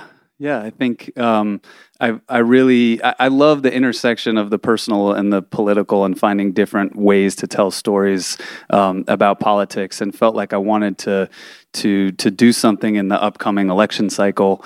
But so many campaign docs are so similar that it really took someone as unique as him, and I think particularly just the type of campaign that he was running, to feel like, okay, like this is it. Let's try and make it happen. What are the pitfalls of a campaign documentary? Which I don't think you fell into them. So I'm curious if you had identified them ahead of time. I think a big one is because for us, like plan A really was that he was going to lose, and it was really hard to convince Did he lose? people. He lost. Spoiler alert! Yeah. Although sometimes someone said to me after screening today, like, man, like I thought he might just pull it out this time. Narrative tension, right? Well, and I think while the narrative tension in a campaign, Phil, of course, will be the sort of natural chronological structure that's going to unfold. And yes, we have this high stakes decision that's going to impact the character's life, which of course, as a filmmaker, you're already, I was looking for this film in particular, where we really thought it was more likely he was going to lose than not. I think it's about setting up what is the dramatic question of the film. So the dramatic question of the film needs to not be, is this guy going to win? And so when we were, as we were shooting and also in the editing room, thinking a lot more about a dramatic question in this case being, can this guy reignite politics in Texas? Can he get people involved in a state that is 50th in the country in voter turnout? And there's other questions in there as well. Can he navigate this relationship with his family that when he's hardly home, at all for 2 years? Can these first-time campaign workers that are suddenly dealing with the onslaughts of national media like hold it together? So we tried to set the film up in both in production and in post with a question that was different than, will he win or lose?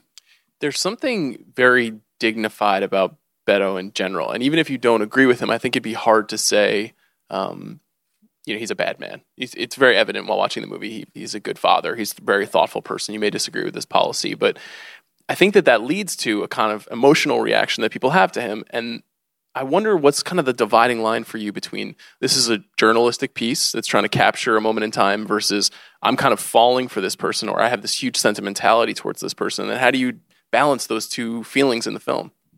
I think it comes back to it being a human story and not a political story. And part of the draw of him, and especially the access that he allowed us to have, it's one thing to say you're going to be this radically transparent candidate, and it's another thing to agree to a film over which they had no creative control, no access to the footage, and let us be so close, with them in such intimate moments.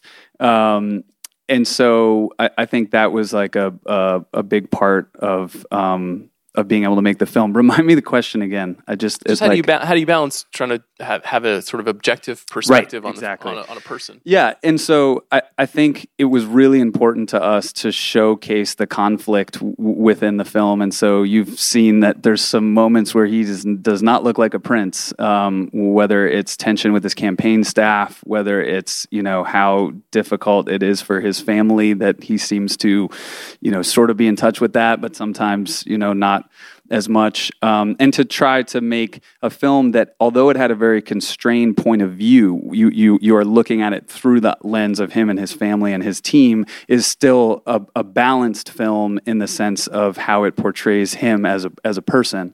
And we also knew that this film was not going to come out before the election, right? So like what we were making was going to have absolutely no impact on whether he won or lost this campaign. And we were much more interested in being part of the 2020 cycle, not in the sense that, when we set out, we had no idea that he would be somebody that's being considered, as a potential candidate, but more the idea that that by telling the story, both of his approach to politics, this sort of candor that he had, the transparency, especially the no PAC money, which is now a position that's been adopted by a lot of people in the Democratic field in a very short period of time, has sort of become this default position. That all of those things, telling that story in the run up to 2020, that we might have something to add to the conversation in that way, rather than as some kind of like political vehicle or partisan approach to the film. But it was something we had to really keep in mind, and we knew that we would be subject to that kind of criticism. And so happily, I think people are finding a lot of conflict in the film. Yeah, there's a particular moment where he is sort of kindly but sincerely castigating his staff, and it's definitely not a side of him that has been portrayed. And the sort of Beto going viral, being a decent man, is not. He's a different guy.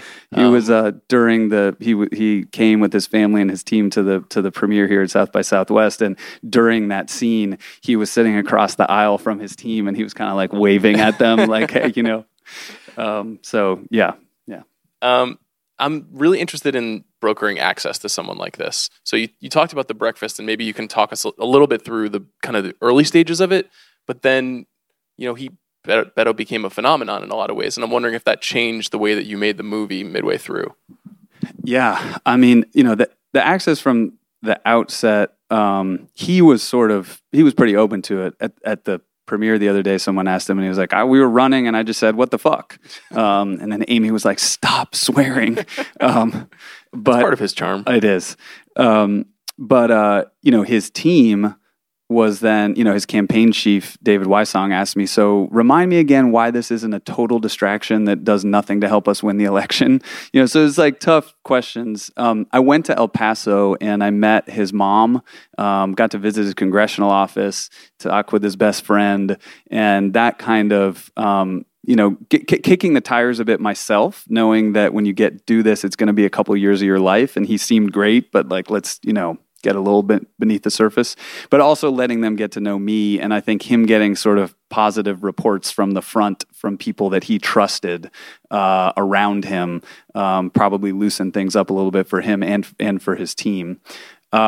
And then kind of like I said, of just getting out there with no camera. I think a lot of filmmakers, and certainly myself earlier in my career, might have been like, okay, here we go. He said he's pretty open to it. Like, let's get the crew and we're just going to like start doing it. But it was clear that it was a long game. And as we wanted to work our way, particularly into the trust with his family and so on, that spending some time without anything mediating the experience and connecting as human beings first, would be a way to facilitate that access.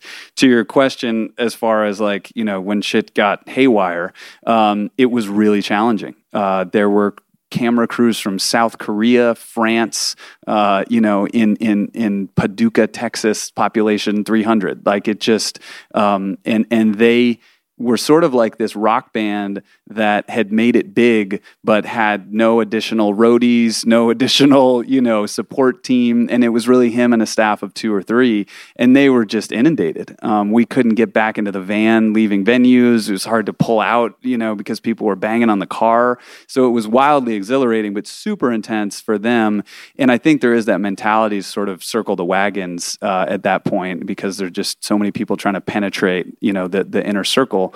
And so I honestly had to have a bit of a moment of truth about 2 months out, where I wrote an email to Beto, Amy, and their team, and just said, hey, like, we're in position to make a film that could really capture the legacy of this campaign, unless it goes from a behind the scenes film to outside looking in. And one of the benefits of having started editing the film 6 months prior in May was that we were at least able to think, okay, let's just ask them for what we know we really need. And so we were able to sort of say, here's the 6 things. Like, we got to get in the green room for the debate. We have to be able to be with you somehow on election night. We need each of you to give us 10 minutes of interview time when you're on the road.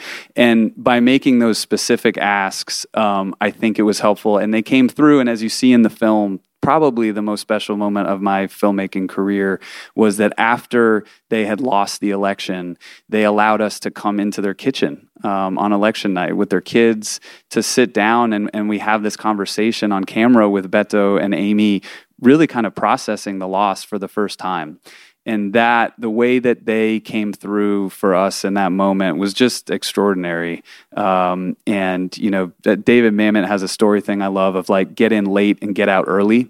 And I was so afraid of like, what's the denouement that's going to have to sort of unfold, and we'll be back with them the next day and whatever. And it was like, when we got that moment, it was like, oh, great. Like, that's it. We'll cut it right there. So I wanted to ask about Amy and the kids.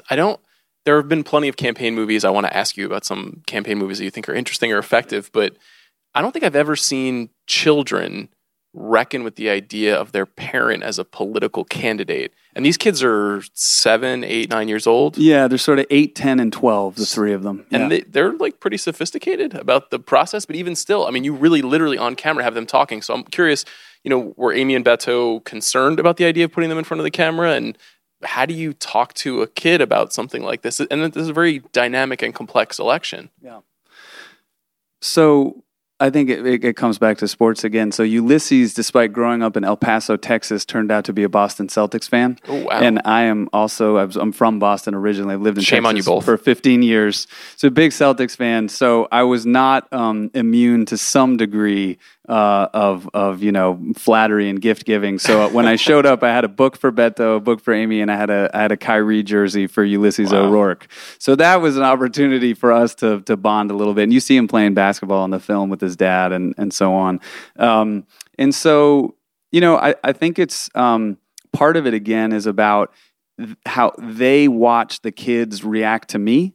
And so, something I like worked at a summer play school for 3 to 5 year olds, and the woman there taught me something very simple, which is like when you're greeting a kid to get down on their level. And I'm 6'2.5", so like to get down on a knee and just like look kids in the eyes, and and so I had the chance to do that a bit. And I think probably as they saw the kids feel more comfortable around me, they began to feel more comfortable about them being on camera.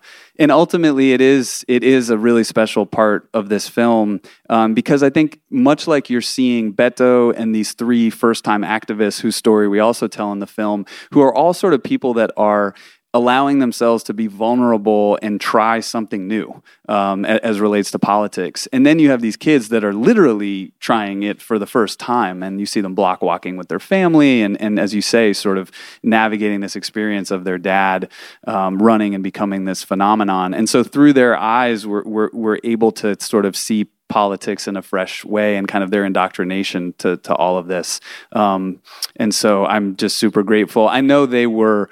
I think that was probably one of their biggest stressors or fears for Beto and Amy when they first saw it, was sort of how that came through. And I think they're happy about that part. Yeah, they come off great. You mentioned sort of the other supporters, the people who are interested in Beto. I feel like an under-discussed aspect of documentary is casting, that is actually a factor. Absolutely. And you have chosen these people. How did you go about finding people that would be a part of it? I mean, Shannon Gay, I think her name is like like a movie star in a lot of ways. She's just such a great part of the film. How'd you go about finding those people? Yeah. So, I mean, from the outset, I think first was just the notion that we wanted to include, these three characters that would have a story arc of their own. And part of that, frankly, was again about kind of an insurance policy, to be honest, which is like, what if Beto does just shut the door on us? What if, he loses by 15 points and it's sort of kind of interesting. And so knowing if we could get some stories of people whose lives were going to be impacted in real time throughout that same time period, that same electoral cycle, we'd have some other storylines we could lean further into. It was important to me, we had this feeling that the national conversation was going to run through the heart of this race, through Texas, even before Beto blew up, in part because of Cruz, obviously, and his name ID, but also because immigration, guns really being two of the key issues that are national, but of course are closest to home in many ways in the state of Texas. And so one notion was, let's cast characters whose lives are touched by these issues. So we have this 17-year-old gun safety activist, a kid who lived through a shooting rampage at his church, who connects with some of the victims from Santa Fe High School in Texas, a shooting that happened there during the course of the campaign. And we see him getting involved in politics for the first time. We have a woman from McAllen, Texas, on the border there, whose life is impacted by immigration. And so through them, we were able to tap into some of the issues with the campaign, instead of seeing Beto giving a stump speech and listing his 4-point plan about, XYZ. So that was one approach. As far as finding them, 2 of them we found on the trail. So we would be like, while we were at these town halls traveling across Texas, we'd be always watching for people that were asking questions, people that seemed compelling or interesting. My team and I would just try to chat up as many people as possible. And so we found 2 of them that way. And Marcel we actually found online, which gave us an opportunity that you see in the film, which is that we started filming with him before he ever met Beto. And so and he had some skepticism about him. And so you sort of see him progress in his arc in relation to Beto. But that was kind of the approach. It was theoretical, categorical in the sense of like thinking about the characteristics we wanted. And then of course, I think with docs, like if you find characters that you will watch them do anything on screen, like that's it. I mean, you could have people that seem particularly interesting, but they have to have that movie star quality in a way. And I think you have to be rigorous about casting it and really finding like the same way as if you were writing a script, like are you excited and really hooked by these characters before you move forward?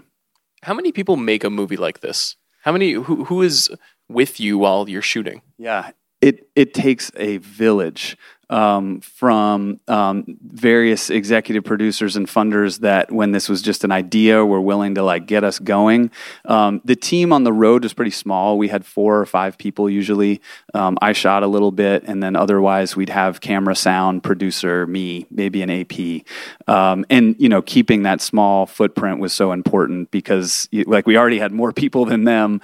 He was sort of allergic to rolling up with a posse because he was wanting to not be that guy.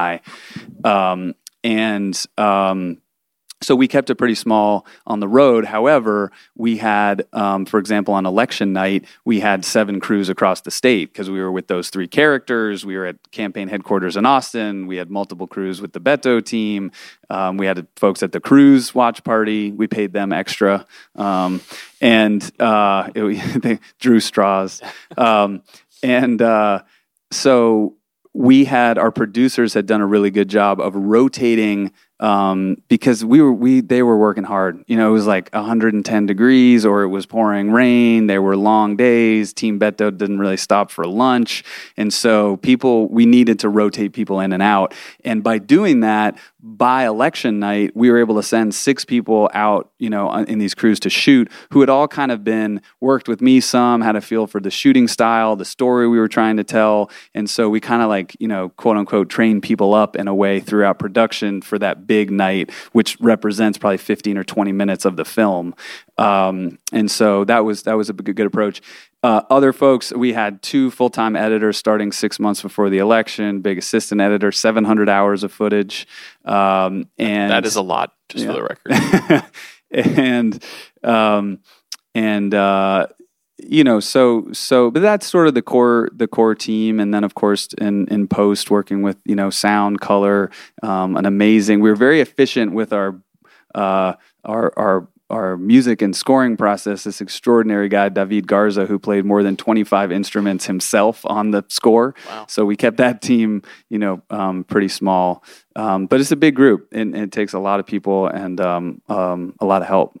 Did you and the crew sit down and watch anything before you embarked on this? Or did you have any flashpoints that you wanted to point out? Yeah, I mean, sit down and sort of watch other films. Yeah. I did have a little list I gave them. Will you share it? Yeah, I'm trying to remember. I mean, so two films that I referenced a lot, particularly, we were talking about this thing of that he was likely to lose. And so how do you get people interested in supporting a film when that's the case?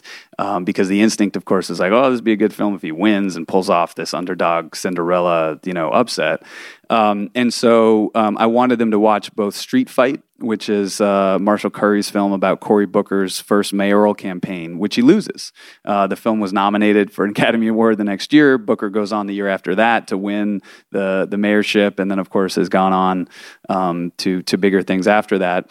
And then there's Mitt, which was about Mitt Romney's failed 2012 campaign, sort of captured his family and their experience. And I like that, not just because he lost, but I also felt as someone that, maybe didn't align perfectly with Mitt Romney's politics, but I felt invited into that film, that I got something out of it, that it was not partisan, that it was about the human experience and not a political story. And that was something I really wanted to do with this film. And we've had screenings for feedback screenings with 15 self-identified conservative Republicans, and we really want to bring people in this film. So I wanted the team to see that. The War Room, of course, D.A. Pennebaker's great political film, so great for the way that it focuses on staffers, and we wanted that, to be part of the story as well. Bill Clinton's kind of the Godot of that, he's just off stage, he's not, it's about the day players over here.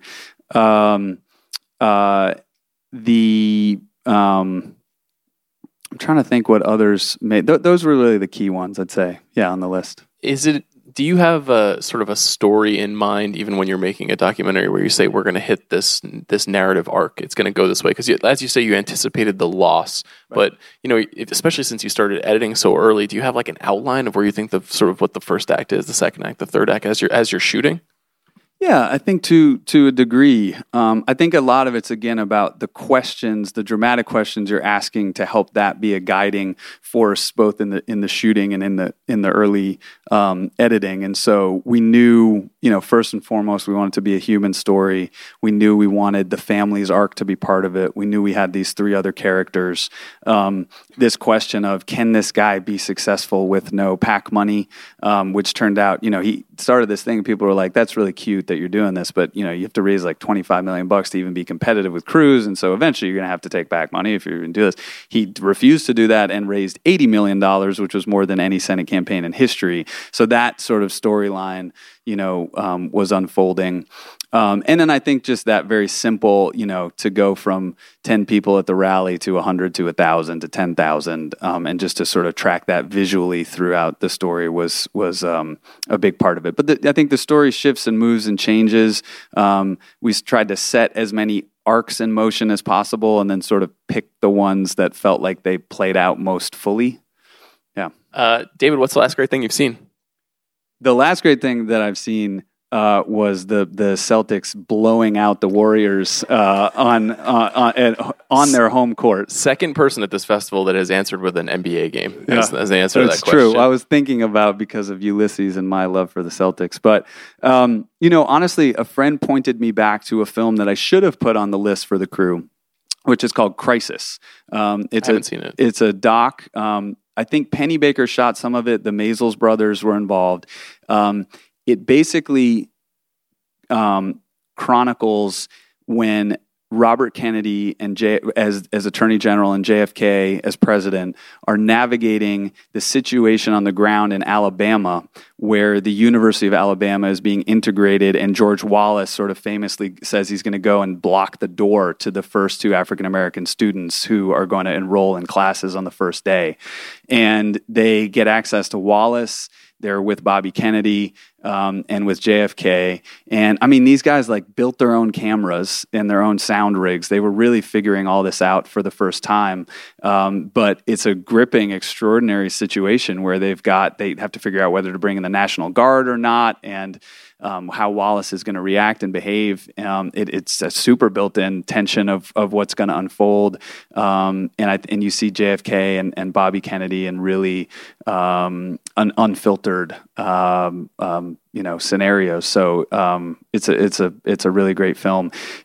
I'll add one more, if I can, which is the film Don't Look Back. So this was D.A. Pennebaker's film about Bob Dylan's first big tour of the UK, and that probably film has influenced me the most as far as making Running with Beto. Very similar kind of approach to a person at a stage in their life. Exactly. Yeah. Right. Like somebody sort of like a unorthodox truth teller that winds up kind of lighting the world on fire, and then has to navigate that experience of going from kind of unknown to this sensation. And I think the sort of casual intimacy that Pennebaker has in that film with Dylan, and that fly on the wall verite approach was just super compelling to me. There's a kineticism where it's not about talking heads; it's scene to scene, and that's really how we wanted to make this film. We had this amazing moment where we screened another feedback screening in New York in January, and through a friend, D.A. Pennebaker came to the screening. Okay. How old is he? 93 years old. Wow. Rolled up, no hearing aids, and was totally dialed in, and he really liked the film and had some thoughts, and it was amazing to see someone that was like a hero of mine that got to see this film. So it was really special. But Don't Look Back is a big recommendation for sure. David, congrats on Running with Beto. Thank you. Congrats on the pod. I'm a big fan. It's an honor to be here. Thank you.